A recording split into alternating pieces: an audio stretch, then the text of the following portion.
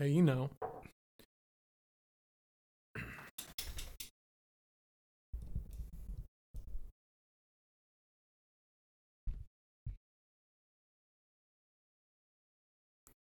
Okay. Okay. So I had a few mini observations I wanted to run by you. Okay. Number one, I went to go to a coffee shop the other day Oh, right. because there was a bomb threat at my Oh, yeah. job. So that happened after you got to work. So it happened. It happened on the way to work, Okay.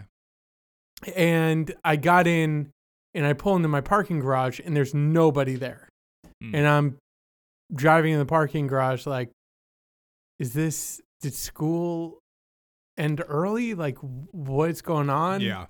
And then there's one person who I know who was standing outside of her car on the phone, and she was looking kind of like concerned.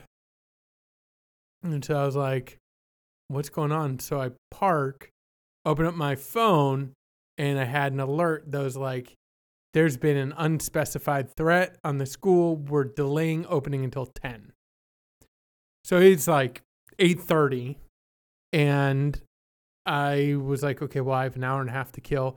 For a second, I was like, do I go in my office still? And just like, who's going to check, you know? But then I was like, God forbid something happens. It's like, there was one fatality. Yeah.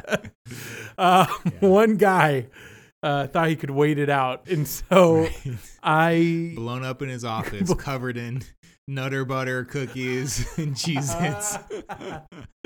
The only thing in there right now, I've actually pretty much cleaned out in terms of, there's almost no snacks. I found a Kit Kat in there in my desk. Yeah, it was about 9 months old. It had been opened, and I ate 2 of the Kit Kats. And then put it in comes your in desk. 4. Right. Rolled it back up, put it in my desk, forgot about it. Was very hungry. Opened up my desk drawer and found it. And I was like, I don't know, 9 months in a rolled up package. Seems like it's still okay. Of course. Well, I know you're not the one to ask. Right. Yeah, I think I've probably eaten a Kit Kat that has like mutated outside of its package. Right. You seem to be the type of person that would break off whatever you didn't want to eat that has grown on something. And then just, if you could get back roughly to what it originally was, you'd be like, it's good enough. Yeah. Yeah. So I was like, okay, I need to get out of here. And I thought, well, what am I going to do for an hour and a half? And so I was like, well, I thought that maybe Local Heroes opened at 9. Oh, yeah. No way. Yeah. Those bums. Exactly. So I was like, well, I might as well go over there, and there's a coffee shop right there. So I drive over there, and I park, and I get out, and I must have looked like an idiot because I was standing by the Bank of America. You have to park kind of far away, and I'm walking towards Local Heroes. Well, they have a parking lot. But it's like right off the busy street. Yeah, so what? Nah, I'm not dealing with that. That's not that big of a deal. This is my life. All right. Okay. And hey, we don't want to start. I'm just giving you a heads up. I'm just giving you a heads up. Next time, just at least drive by it. Or I did drive by it to get to. Big of a deal. But I want to say that this is coming from the guy who had a hole in his tire and would just rather keep dealing with the hole than get a new tire. So anyway. Well, in my defense, I did not realize that used tires were like $40. If I'd known that, I would have done it way sooner. All right, mister, just look up on the internet, you know? I mean, other things you can find pretty quickly. You could just searched it. Anyway. We all have our blind spots, Keith. And so I park, I'm about to get to the street, and I look, and it looks like Cafe Stella is closed. Looks like they've like boarded up. I can't see any lights on. No one's in there. Oh, you mean like out of business closed? Yeah. Oh, wow. And I just kind of freeze. I'm just left there, and I don't want to do the full like walk all the way across the street, pull, find out it's locked, then turn around and have to go all the way back. But I also, I guess I didn't think it through. I just ended up standing there for like 5 minutes from like 50 yards away, staring at it, trying to see if anybody would move on the inside, which is probably worse than if I had just walked up, pulled, locked, and then walked away. So anyway, I determined, I was like, well, they look closed. And the reason why I thought they were closed too was a Starbucks open just across the street from them. Of course.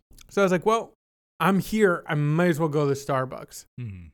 And the Starbucks was like super busy again, because I guess Cafe Stella closed.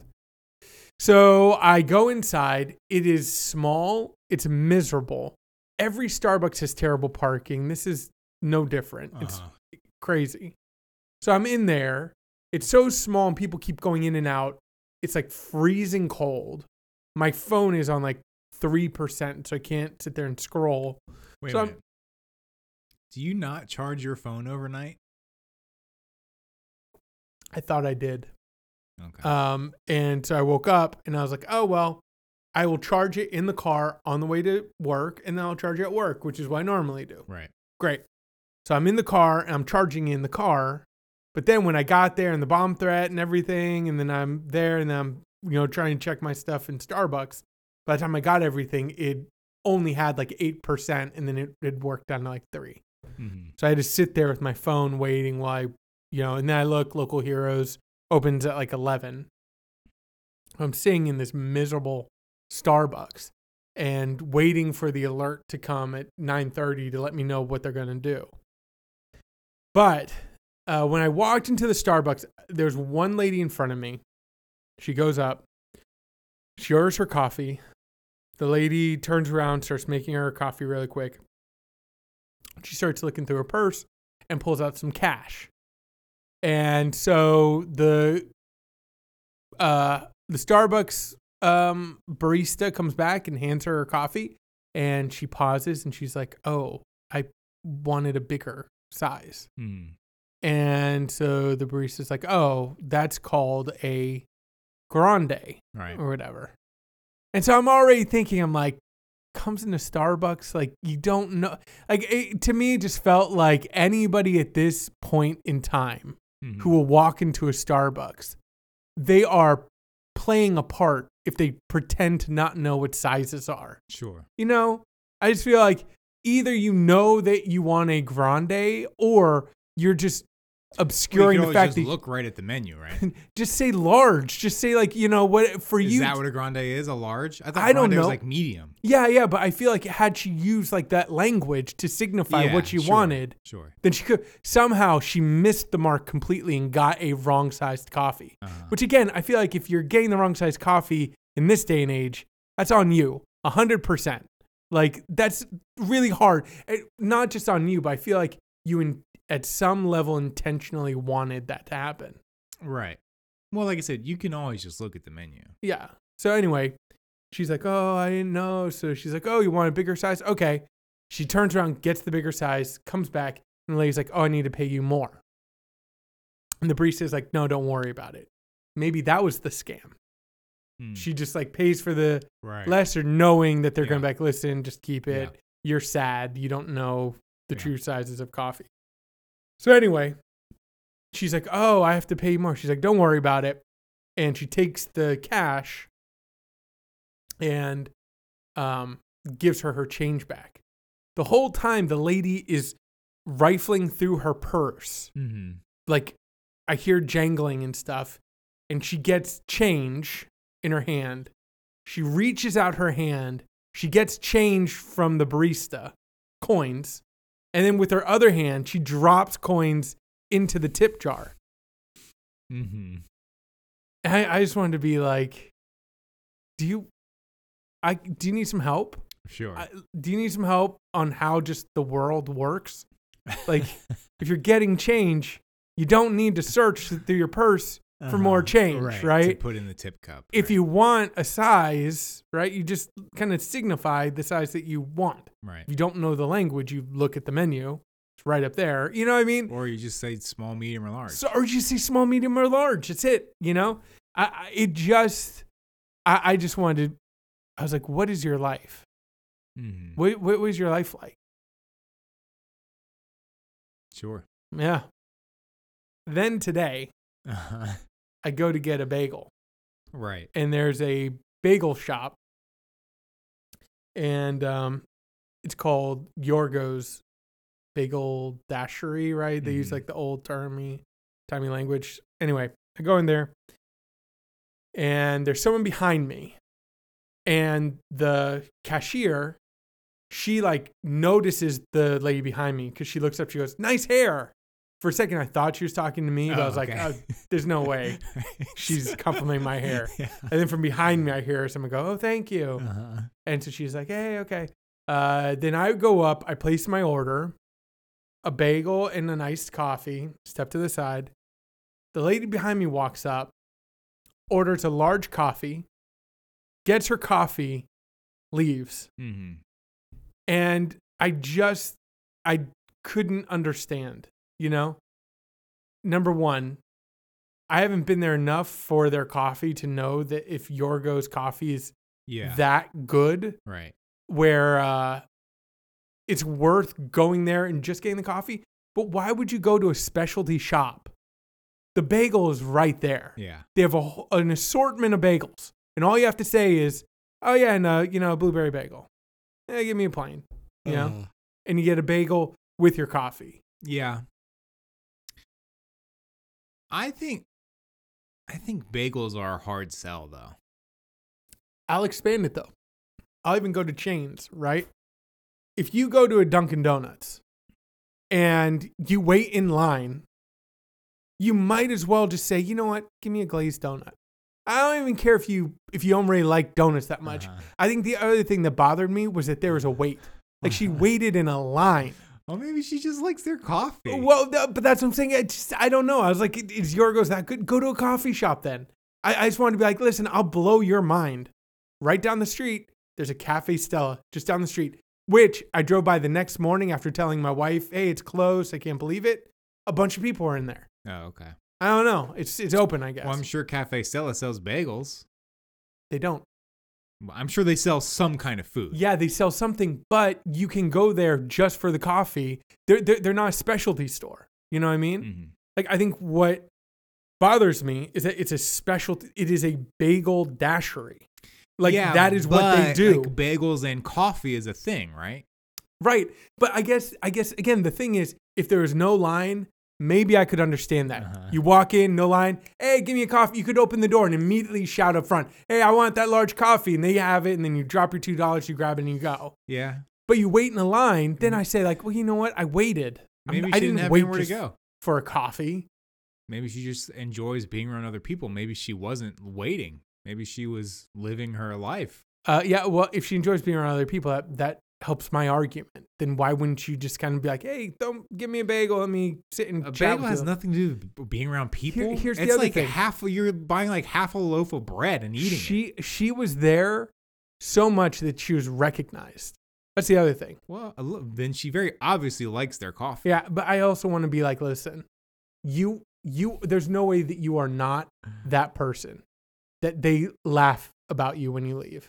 Like, "Oh, here comes the coffee lady." No, I don't believe Like, that. yo, here's the thing. I used to, when I was younger, I used to not rent certain movies that I was interested in. A perfect example is CQ.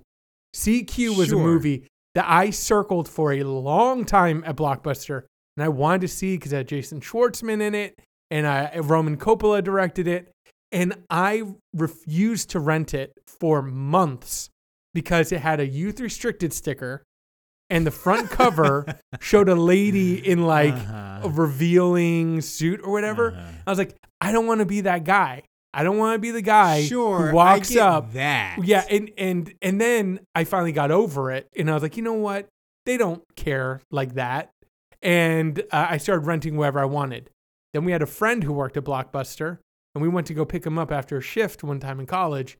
I remember I asked him, "Hey, do you guys like have nicknames?" And he was like, "Yeah, we totally do. Of course. We know the regulars. We have nicknames for them based on what they rent." And so, yeah, people who work, they talk about you. Yeah, but I just don't think just buying coffee is enough of a signifier to like warrant a nickname other than just like coffee lady. If you work at a bagel dashery, I would argue that is. I think you're too hung up on the name. Listen, I would even extend that to Dunkin' Donuts. You know what I mean? Like a generic place like that, you wait in a line, you got to get something. You got to get a donut. But people swear by Dunkin' Donuts coffee. Well, that's what I'm saying, but it's not good enough for me to wait in a line and not the donuts. It's just Dunkin' now. Is that official? I don't know. I saw it on something. Well, I can't comment on it until I know it's official. Fake news. Where did I saw that on something though, right? No, you're right. It's probably official, but I don't know. But I mean, like, again, if I'm going to a place and it has 10 the feet name away of the food in the name of the restaurant, you have to buy that type of food. I have to get, yes, or else why am I there? It's like going to Pizza Hut and only ordering chicken wings, right? Exactly. In this case, it's almost like going to Pizza Hut and then just getting a Coke. Sure. Be like, listen, man, they just got really good Coke here. No, you get a but I mean, pizza. Coke is Coke no matter where you go. You know, that's what I'm saying. Coffee. Yorgo's coffee is going to be different from other places' coffee. Okay, here we go. I feel like we're talking to Mr. You have a hot take on bagels, right?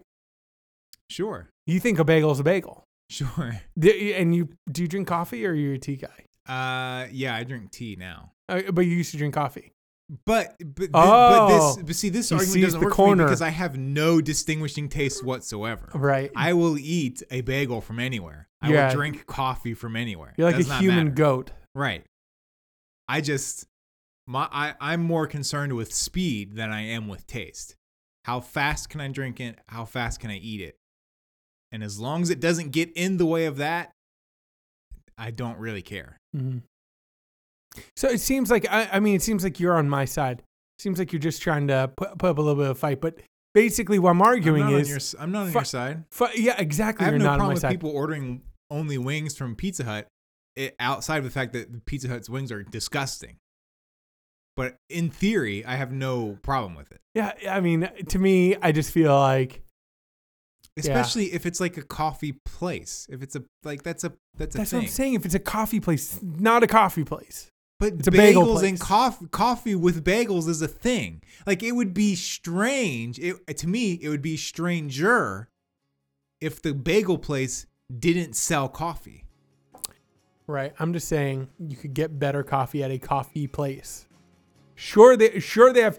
Have you had their coffee? Yes, I have. How do you know? I've had theirs and Cafe Stella's, and Cafe Stella's is better. If you want coffee, go to a coffee place. If the Bagel Dashery has coffee, they intend it to be drunken. They intend for it to be drank with a bagel. Get a bagel. Bottom line, you're going to a place that has the name of a food in it. Get that food if you're going to get coffee.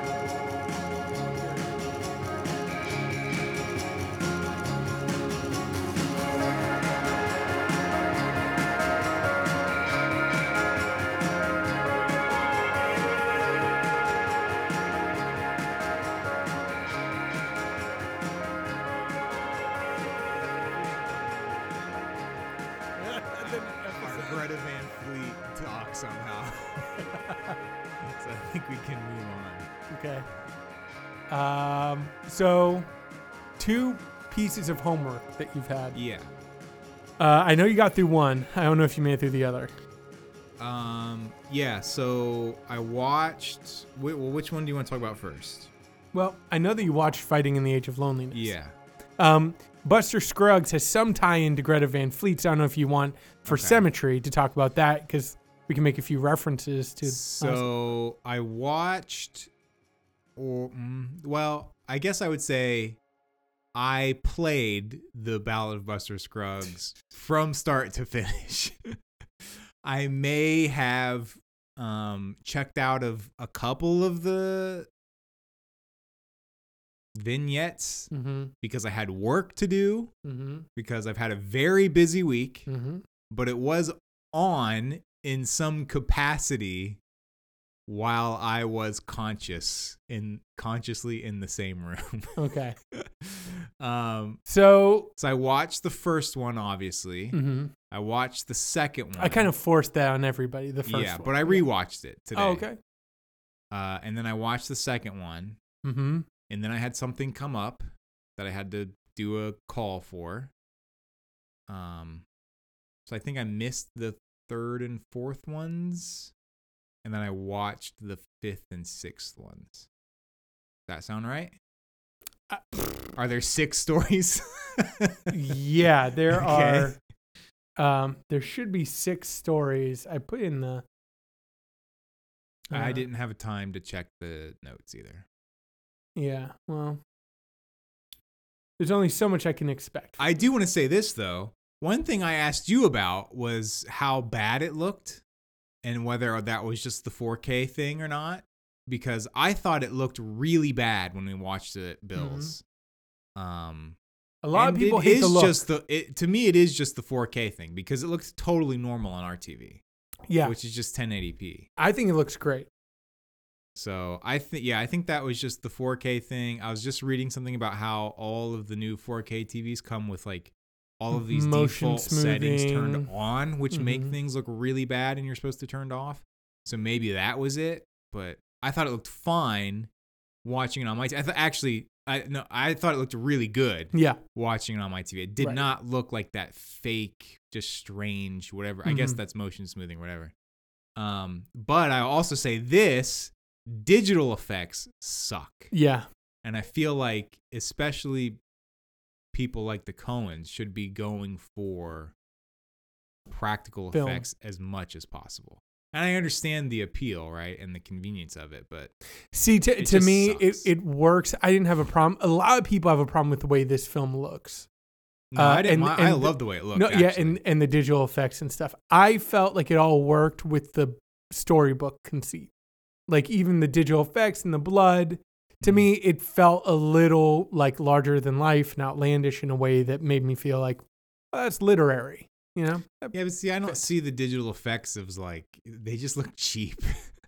Yeah. I don't feel like it gives it any sort of quality other than, oh, that's just a bad digital effect that's done for probably budgetary reasons and convenience. And so it doesn't seem like a purposefully, I don't know what the word is. It doesn't seem like a purposeful, intentional, right, conceit to the story. I do feel like, I think I read this somewhere. Somebody was basically like, the Ballad of Buster Scruggs can basically be boiled down to, if you like the Coens, you'll like it. If you don't like the Coens, you'll hate it. And I think that there's something to that, especially because I feel like this felt the most like the Coen brothers commenting on their own storytelling. And there were even, I felt like a few moments of like breaking the fourth wall, like, hey, you're the audience to our stories.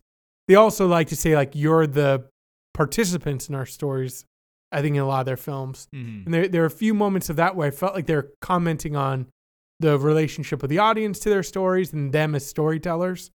Even from the beginning where you have Buster Scruggs holding up his wand poster and being like, they say that I'm a misanthrope, but I don't hate my fellow man, you know? I felt like that was them commenting like, you may say that we're misanthropes, but we're not, right? We're more like court jesters in a little bit, in a certain way, even though I think that they are also kind of winking and being like, we're also a little misanthropic too, you know? But the Ballad of Buster Scruggs, I felt like, number one, just on a surface level, really entertaining, really like funny, well told. I loved it as a segment. What did you think? Just your initial take of the segment? The first one? Yeah, I thought it was great. Yeah.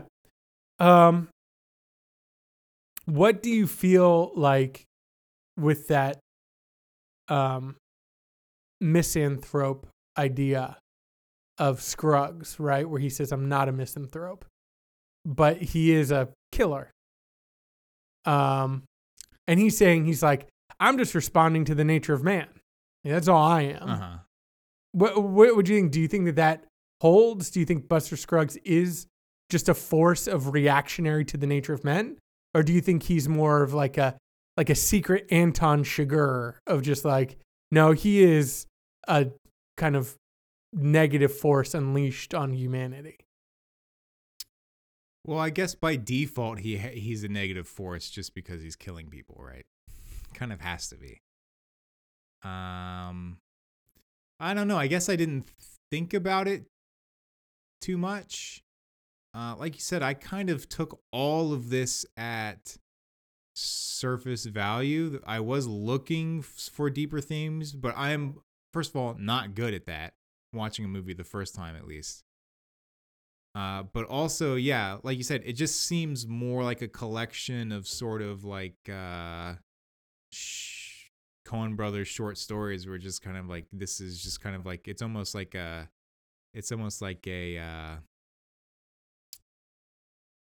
portfolio more than anything. You know what I mean? Right. I feel like for me, Buster Scruggs and Anton Chigurh kind of play off. They're like two sides of the same coin. Yeah, a little bit to I me. can see that. And the thing that I like, they're both kind of reactions or responses to the nature of man.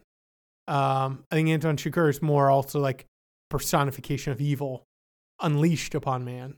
But I think Buster Scruggs is kind of, to me, he seems like a person who looks at the nature of the world. He looks at all the peaks and valleys of humanity, and he says, I'm going to have like a positive attitude to this while also accepting the valleys. And so he is like this optimistic force of terror. And to me, it makes me think of the people who are just like, negativity is a cancer, right? Like you got to stay positive, stay positive, stay positive. It's like, if that is your only driving force, is to stay positive in the face of our collective humanity, right? Then it's going to turn you into a psychopath. Like it can't help but turn you into like a smiling lunatic who has these like bizarre notions of like heaven and redemption and what are all the songs for and how do we even get to peaks with the valley so low, right? If there isn't redemption. Yet he is a complete nightmare unleashed, right? And I just, to me, it had like a strong political reaction, you know, or political application to me, where I look at the kind of reaction even to like George Bush Sr. dying, right? HW. HW dies. And there is this polarized reaction, right? To either say, like, you see people like, greatest American of all time, don't you dare say anything that he wasn't like the best ever. And then people who are literally like cackling at his death. And I feel like on the one hand, like, why do we have to rush to say like anyone is the best of anything when they die, right? Yeah. Like, that's not true.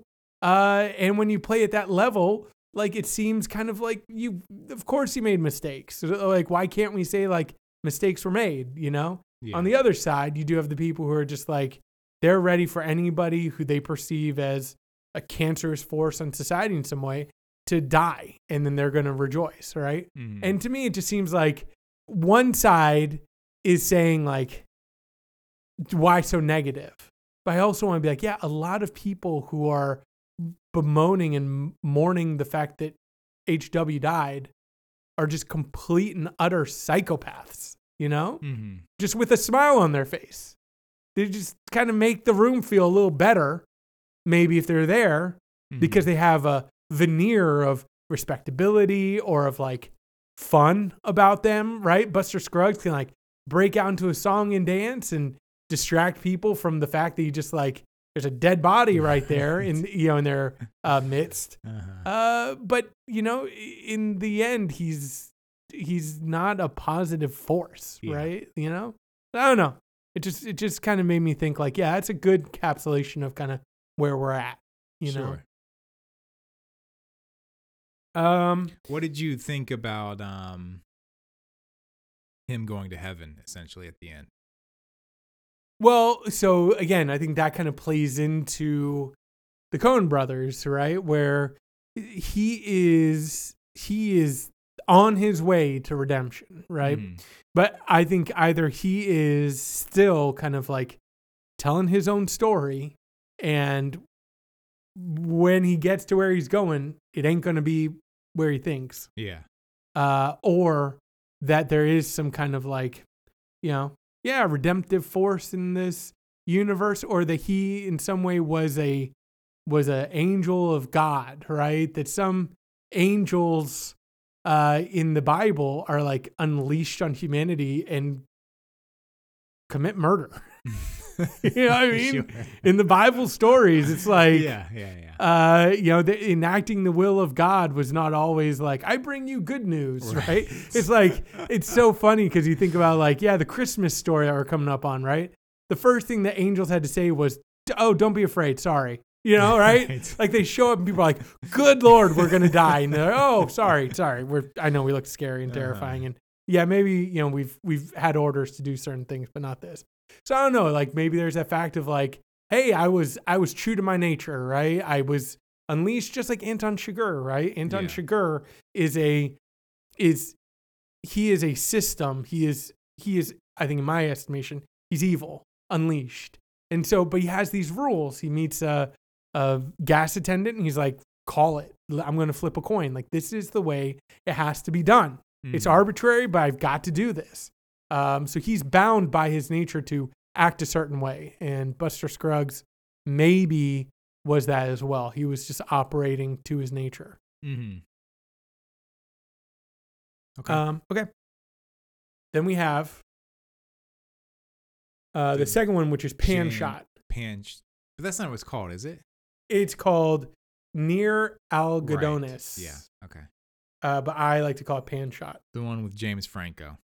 The one with, James Franco and, of course, when we come to record, I can't remember his name. I freaking love him. The guy who yells Pan Shot. Yeah. The old man. Yeah. I still will think about him screaming Pan Shot and laugh to myself. What'd you think of Pan Shot? Yeah, it's good. Near Algodones. Mm-hmm. Yeah, I thought it was like, again, I think it was like beautifully shot. Yeah, conceptually, it felt a little light. You know what I mean? Yeah, I mean, it has that kind of deadpan. Again, I feel like when you're perusing somebody's portfolio, it's like, yeah, of course, it's going to be somewhere. It's like, listen, not everything. I'm not shooting for Citizen Kane on everything here. Yeah. And I feel like, this is one where it's like, it's fun, right? And it's like, it's also, fun. James Franco is doing like a weird accent deep voice at the very beginning. That I feel like maybe it doesn't go away. He just doesn't talk after that. But yeah, he was doing a weird deep voice. Like his first couple lines, I literally had no idea what he said. I thought that he was like overdubbed. Yeah. That's what I thought. Yeah. So I'm with you. But I thought that was great. Again, I don't think there's much deeper than just the kind of gallows humor wink of the punchline of it. Then you have the third one. So this is kind of where you started. Yeah, so the fourth one, I'm pretty sure I know which one it was and what it was about.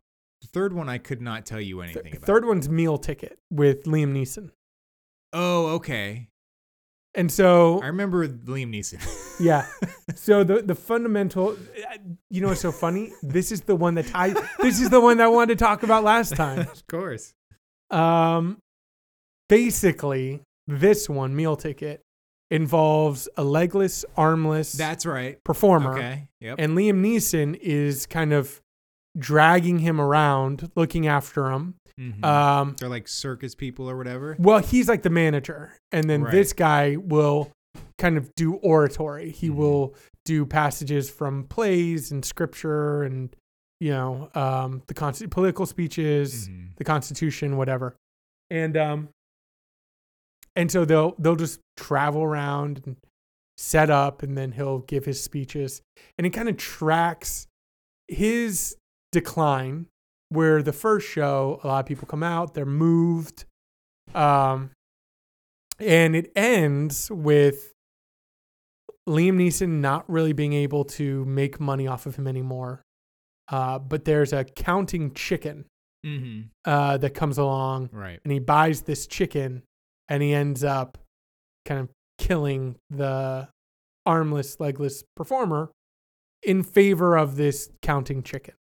And I think the allegory is pretty clear in that, in the nature of entertainment, the counting chicken will win out every time over Mary Shelley's Ozymandias. You know what I mean? And to me, that was, again, going back to, I don't want to help prop up chicken entertainment, Sure. At the same time, the Moondoggies can sometimes Sure. deliver just that pure pleasure of watching a chicken. Well, it also seems like it's a pretty distinct call to like capitalism, isn't it? Or our current economic system, where it's like he's sacrificing this person essentially for a cheaper, like it's obviously it's going to be a lot cheaper to carry around and take care of a chicken than it is a amputee. Yeah, well, what's so funny, a minor controversy, which I do want to say, again, I think is totally bizarre. I think that we can say that. It's totally bizarre at the rate to which things happen in the news of like importance.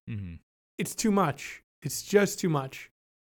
But back when Facebook was crumbling, beginning to crumble, it was revealed that they also helped kind of propagate the phony market research that kind of helped a bunch of publications pivot to video as a way of being more marketable. And then it was revealed that like pivoting to video is not as marketable as first thought. Right.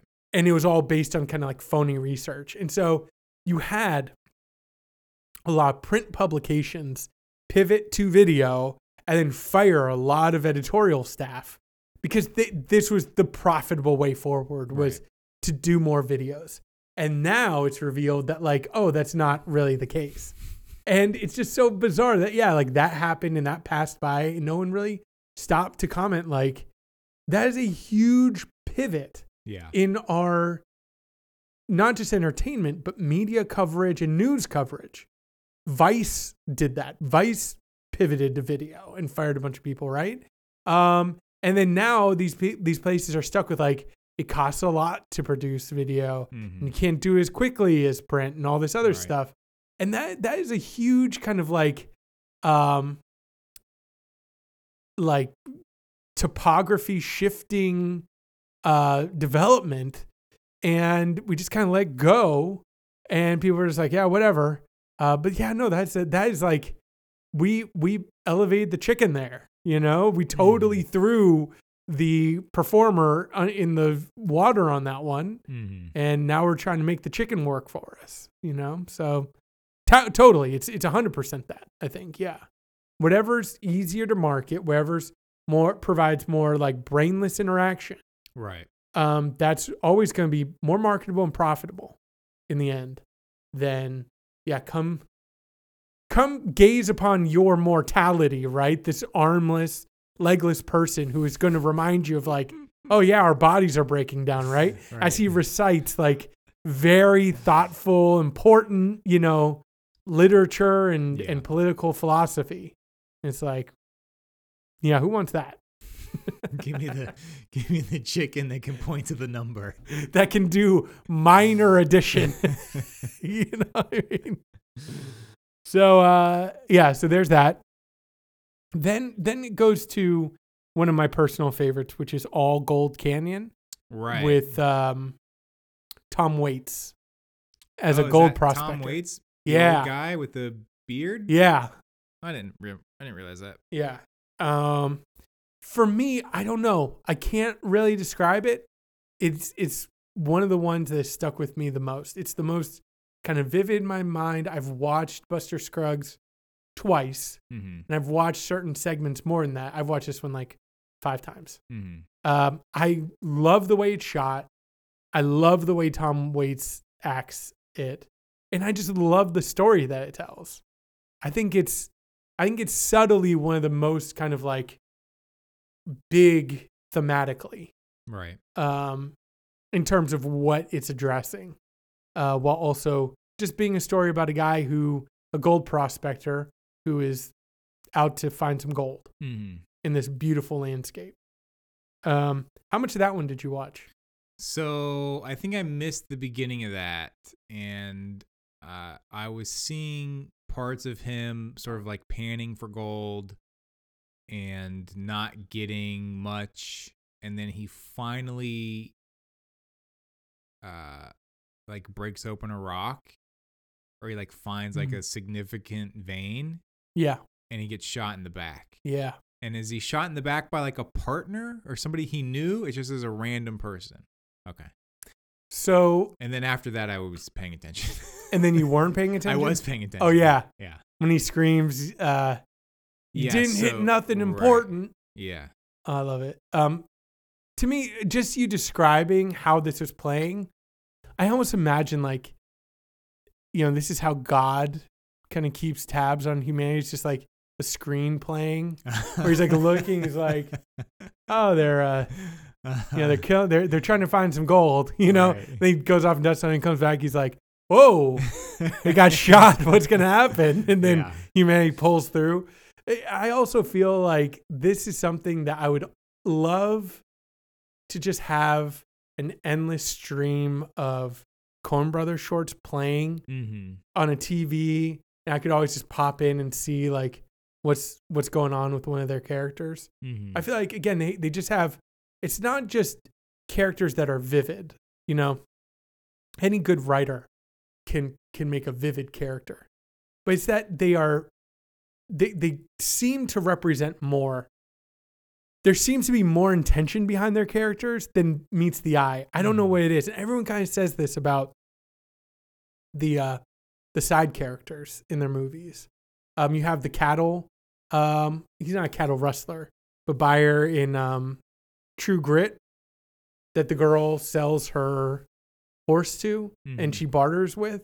Okay. Like that guy still sticks in my mind. Uh-huh. He doesn't even really have a name, but I remember him. And they just make these really vivid, alive characters that can convey so much in just a short amount of time. Right. By the way they look, by the way they're written, which I think speaks to the last vignette that they have, where these characters, like, what does it all mean? I don't know, but the characters are so kind of alive and vivid. It seems like it means something important, They just have a way of conveying gravitas in their characters. Mm-hmm. It's like the same thing. Like I get to the point where, I think about like, trying to find a way to not pretentiously say this. Sure. But all just to say that the last lines of Big Lebowski come back to me often, where you just have what's his name, the narrator of it. He just talks Sam about Elliott. Sam Elliott, just saying like the dude abides. Mm-hmm. He's out there doing his thing, and it's just like, I don't know. It feels like it means something, which is so funny that the Big Lebowski, which feels so ramshackle and loose, would mean something. When I watch the Big Lebowski or hear that line, I'm like, all the answers are in there. If we Right. slow down and kind of really pick apart Big Lebowski, it could crack open the universe. Like, you know what I mean? Sure. And that's the way I feel about All Gold Canyon. It's just, there's a lot going on there. It just means a lot, even if I can't articulate it or don't want to, because I feel like I'll cheapen it by, Yeah. speaking about it. Yeah, I understand that. Then you have The Gal Who Got Rattled. Okay, yep. I did watch that one. What'd you think? Well, I liked it. Yeah. That's the most, I think, kind of like calling card of the Coens Right. in this set, where Yeah. when you say like, what are the Coen brothers about? I'd be like, watch The Girl Who Got Rattled. Right. That is every one of their films is some aspect of that. Yeah. You know. So again, I loved it. And then The Mortal Remains, the last one. So yeah, so that was another one I was a little checked out, but I think I got the gist of like a bunch of people are riding in a stagecoach telling stories to each other. It's like, okay, I get it. And then it was over. Yeah, it feels like, I think I read somewhere somebody mentioned Edgar Allan Poe, and it does feel like Edgar Allan Poe by way of Coen Brothers, Yeah. which I love Edgar Allan Poe.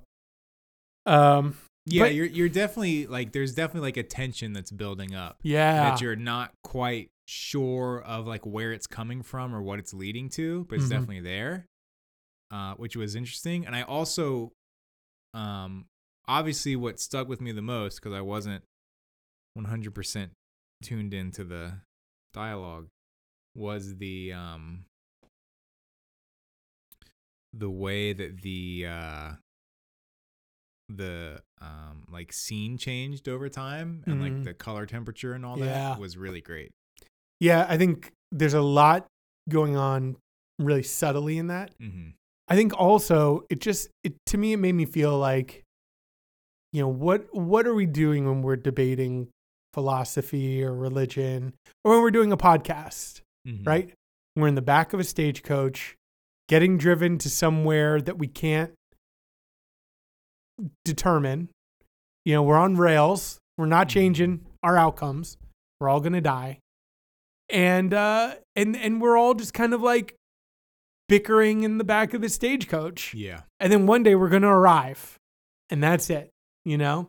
And it's going to be kind of like, we had some passionate arguments and discussions, but in the end, we're here. And it doesn't really matter what you debated in the stagecoach. Right. Because, you know, one guy's just rattling on about his life. Right. It's so good. Yeah. It's hilarious. And then what gets other people involved was when he says, like, we're all just, what does he say? We're all just ferrets. The same. And then one lady wants back, we're not ferrets. There are high class and low class. And then one guy's like, we're all just driven by our passions, you know? And so he's like, that's when I was like, that's what we're doing here. Right. We're debating, you know, kind of philosophies here. Yeah. So, the other thing I want to say, and I think other people have mentioned this, but I feel like if somebody was interested in kind of figuring out what this all meant, I do feel like you'd have to go back and pay attention to the music. You know, it starts with music, and then the last segment ends in music. There are 2 songs that are sung by the characters in the stagecoach. And I think even throughout, music is used in different ways. I just think that there's something there. If you probably like pulled the lyrics or whatever, or looked at like the music they're kind of riffing off of, I feel like that would be one way to kind of understand thematically what they're doing. But I think music is interesting in this, but it's definitely something that has stuck with me. You know, after I've watched it, I've thought about those vignettes a lot, and it's something that I could see myself just returning to again and again and again, just even playing the whole thing. And like you did, just in and out, just stopping here and there. Yeah. Yeah, I liked it. I would like to obviously sit down and watch it while I don't have to do work. Yeah, I do feel like if there is a movie that as you get older, and I feel like your taste is more and more narrowed in what interests you. I did feel like when I watched the first episode, so I watched like half, and then I showed you guys when we were up in New York for Thanksgiving. I was like, oh, watch the first one. But it was something where I watched the first one, going in the second one, I was like, this is one I feel comfortable being like, Justin, watch. I think this would you would like. A lot of things I recommend to you where I'm like, he's not going to like that, or I truly don't know. I felt like this is like, no, this is, I think you would get this. I will say too, I think one of the things I do like about it is that all of the segments are pretty short. They're all like 15 minutes long. Yeah. Well, some are shorter than that. Yeah. Right. Yeah. But none of them are like way long. You know, like I'm thinking about like Pastoria that I finished, it's like you get some stories that are like a couple pages, and then you get some that are like 70 pages, and it's like, okay, this is. I mean, I still really liked it, obviously, but what I liked about it is that none of them at all felt like they were ever like dragging on or too long or just like filler. You know what I mean? Even though it is over 2 hours long.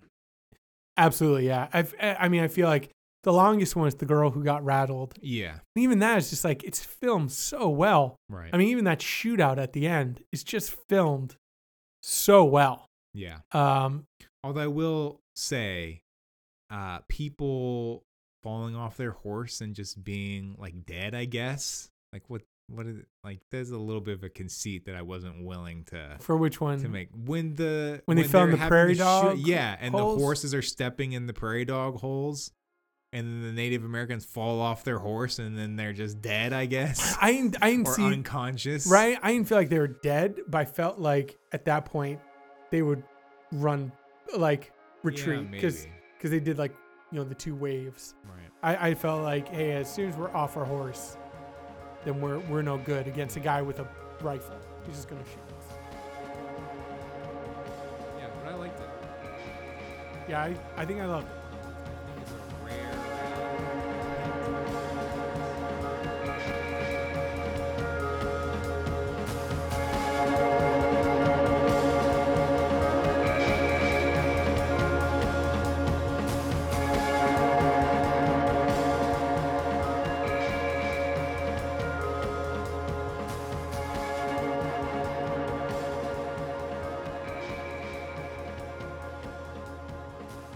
Fighting in the Age of Loneliness.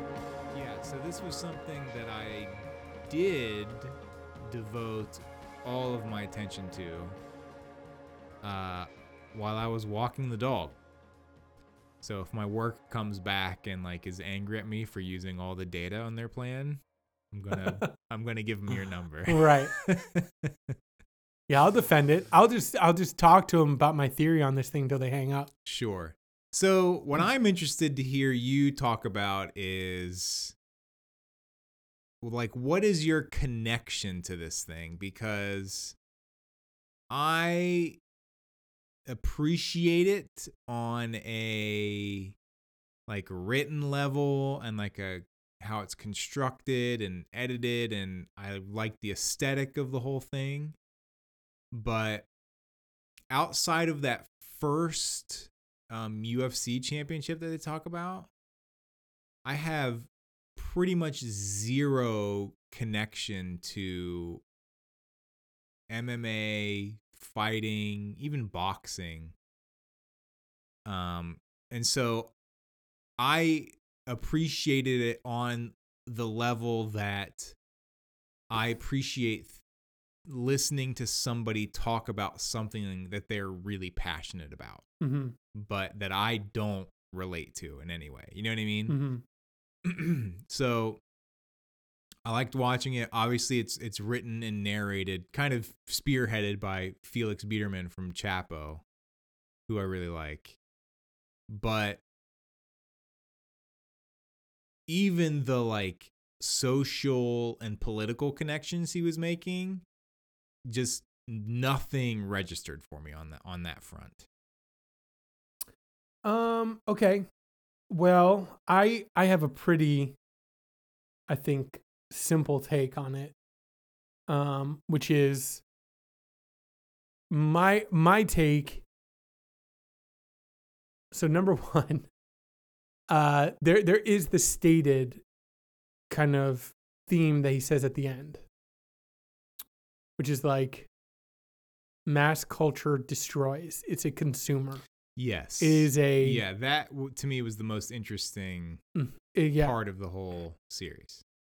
My take even before he got there was, let's look at the political and market factors that are at play in making a fringe element of a society mainstream or marketable. What determines that? You know, how do you determine this thing is fringe and we are not about it? We as a society reject it. to this is valuable and worth our time and consideration. Even if you just look at sports, right? Like, why in America are we all about football and not soccer? You know, why is lacrosse not a big sport or whatever? Mhm. And you realize, like, oh yeah, there were market factors and Yeah. all that things. And, you know, whether it was timing, hey, this sport just got there before the others did, or this one was driven by a guy who just wanted money more than the other people did. That all aspects of our culture have those forces behind them. Rarely is something just absorbed into culture because the culture wanted it. Mm-hmm. It's all been packaged and sold to us in some way, shape, or form. Politically, sports-wise, everything, you know? And so I thought it was interesting because you do have a sport that is just like violent and has very few redeeming qualities other than like, watch this guy rip this guy's arm out of his shoulder. Right. That is getting more and more mainstream, right? Ronda Rousey, or like you have people who have like elevated to the pinnacle of our culture. And I was very interested to see him do that. And I think they really did a good job of showing that. Mm-hmm. And so it made me think, like, specifically violence, because I think that's the biggest knock against this. Mm-hmm. It's just like people, if a nose isn't broken, then someone's doing something wrong. You know what I mean? This sport. Whereas other sports is like, ooh, they broke their nose. Ew. Get them out off the court. Don't make me look at it, right? In basketball or whatever. Mm-hmm. Like, you go deal with that, like, out of the sight of the public. Right. And in MMA, it's like that's what they want to see, blood on the mat, you know? And so I was thinking about, like, after a shooting or something like that, what ends up getting trotted out is video games. Oh, violence in video games, violent culture, video games. Because video games are more fringe, right? People have maybe tried to market those, make it more of a mainstream thing, and it's not. It never will be. It will always be a profitable fringe thing, but it's a great scapegoat to trot out because people can, like, sacrifice it on the altar of, it's violent. Our society is so violent, and look at these games, right? It's a great scapegoat, and it's such a small niche market. It's not going to, kind of destroy it. It's kind of indestructible. The people who like it, they like it, and they're enough to support the game market. These political discussions largely have no place. It's all for show. Mm-hmm. Meanwhile, while you watch those people debate violence in video games, down along the bottom, there's a scroll of, like, U.S. strengthens ties with Saudi Arabia, right, despite dismembered journalists, or family separation still going on, families tear gassed at the border. Yeah. And that is violence. That is violence in our society. I can't raise Indy in a society free from violence when you have people who are like, build the wall. There's a caravan of disease coming our way. Mm-hmm. Who's ready to go defend it with me? Grab your guns. Like, that is a sick, violent culture at work. Not necessarily video games or MMA, right? Those are either reflections of the culture or reflections of forces that are at work in a culture. I think that's what Felix Biederman really shows. Mm-hmm. Where was the birth of all of this? Going all the way back to Japan and the factors at play. And then how is that morphed through cultures and factors and markets and all of that to make it what it is today? So anyway, I found it fascinating. Mm-hmm. And I thought he did a great job of subtly explaining the political factors at play in something that's hard to do. I think the Chapo guys maybe get a raw deal on how they manage sincere political commentary with satirical, riffing.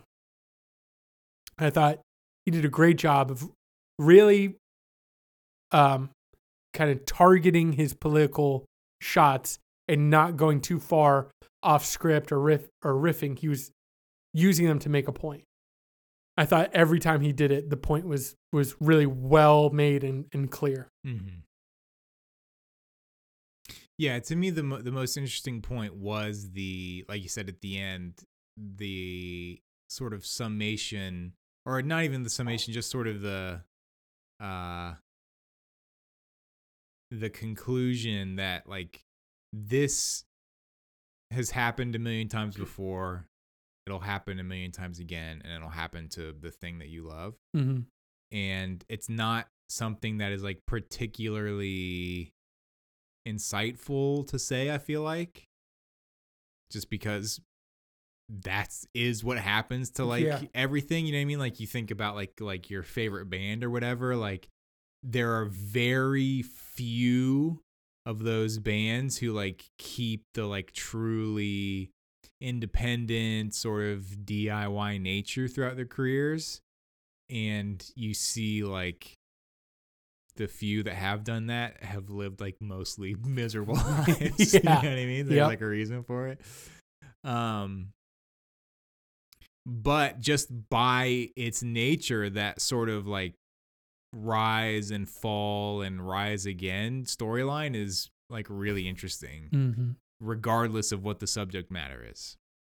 And so that's why I liked it so much and was able to, he does a great job of keeping you interested in that history. I think each episode is really good. And he talks about like what the payout structure for UFC fighters was. I thought that was really interesting because again, you have this idea of like built-in gratitude that is assumed by, I don't want to call them job creators. I feel like that gives business owners or whatever too much credit to be like, we are the job providers. And what that implies is we can do what we want. We're the job providers. So you need to be grateful that we're here, that we exist, that we want to be here in America or whatever, because we could go wherever we want. Or that our workers need to be grateful for whatever we pay them. Yeah.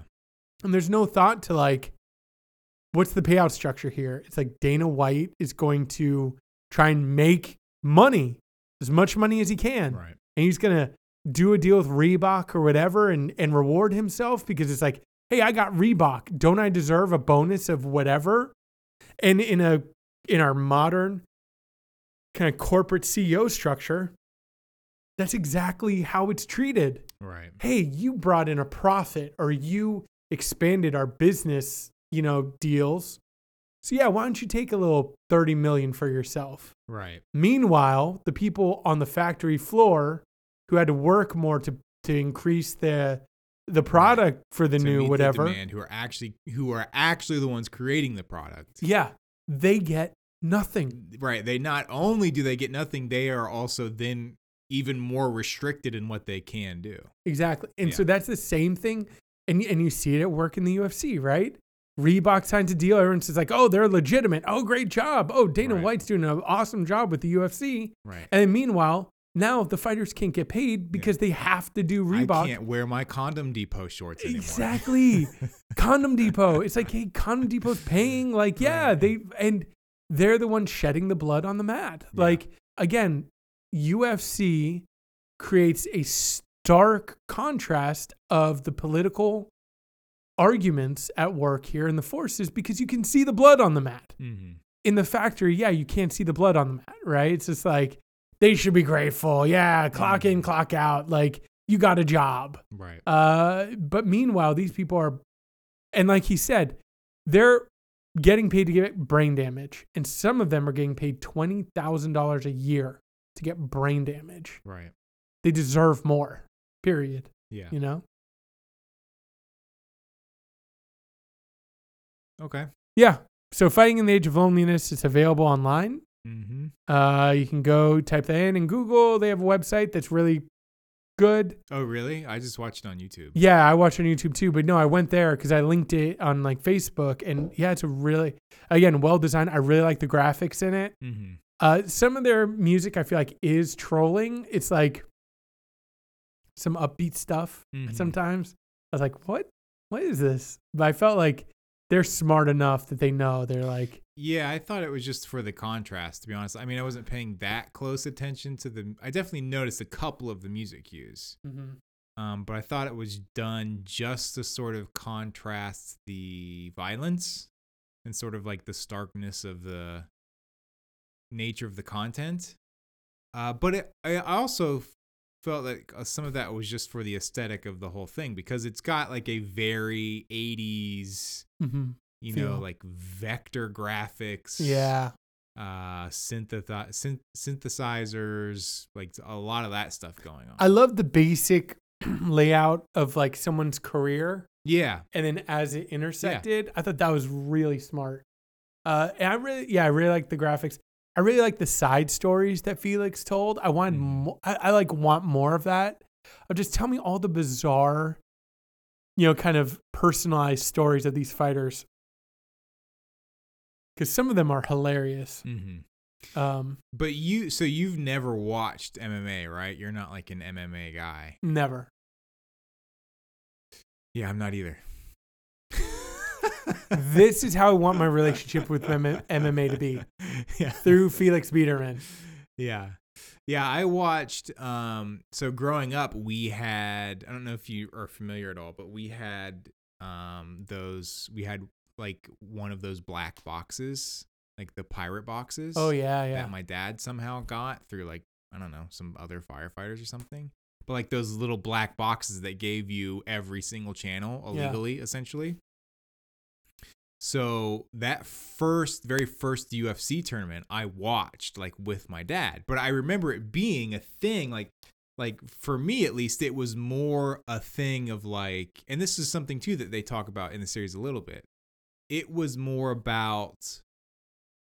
competition of like the different styles of fighting and which style is the most dominant style. You know what I mean?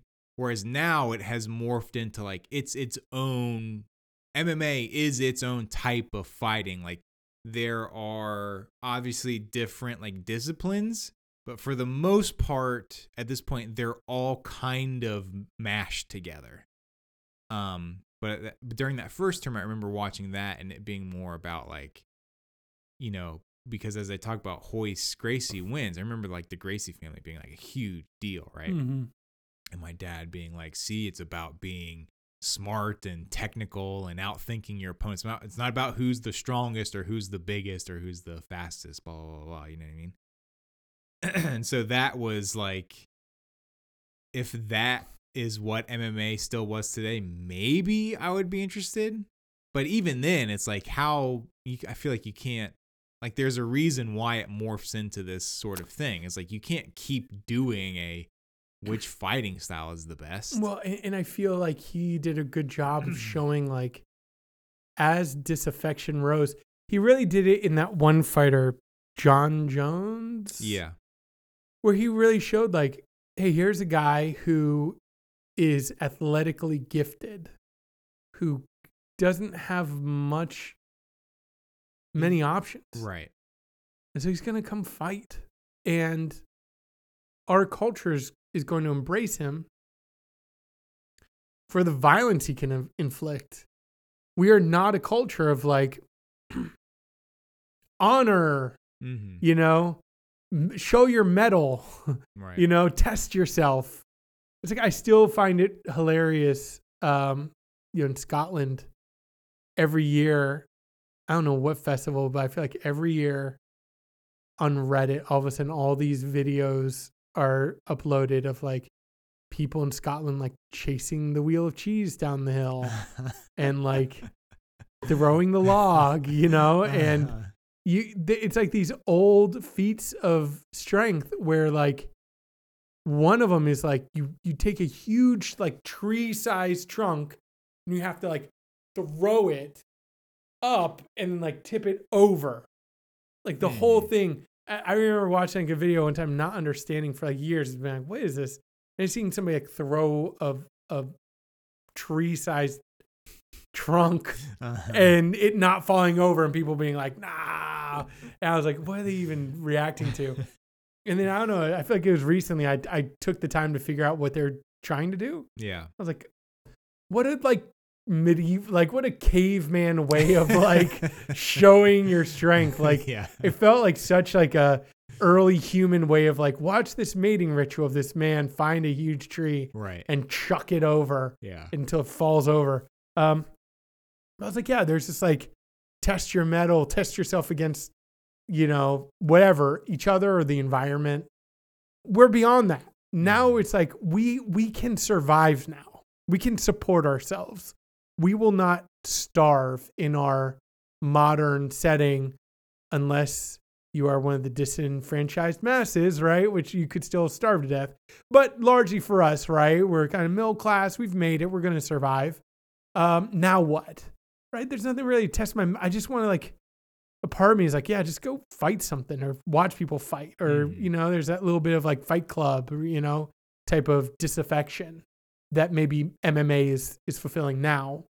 Whereas when it first started, it was like, no, it was somebody who still felt inferior, but it was against like that fighting style. They wanted to prove themselves, or honor was at stake. Yeah. Yeah. We're not there anymore.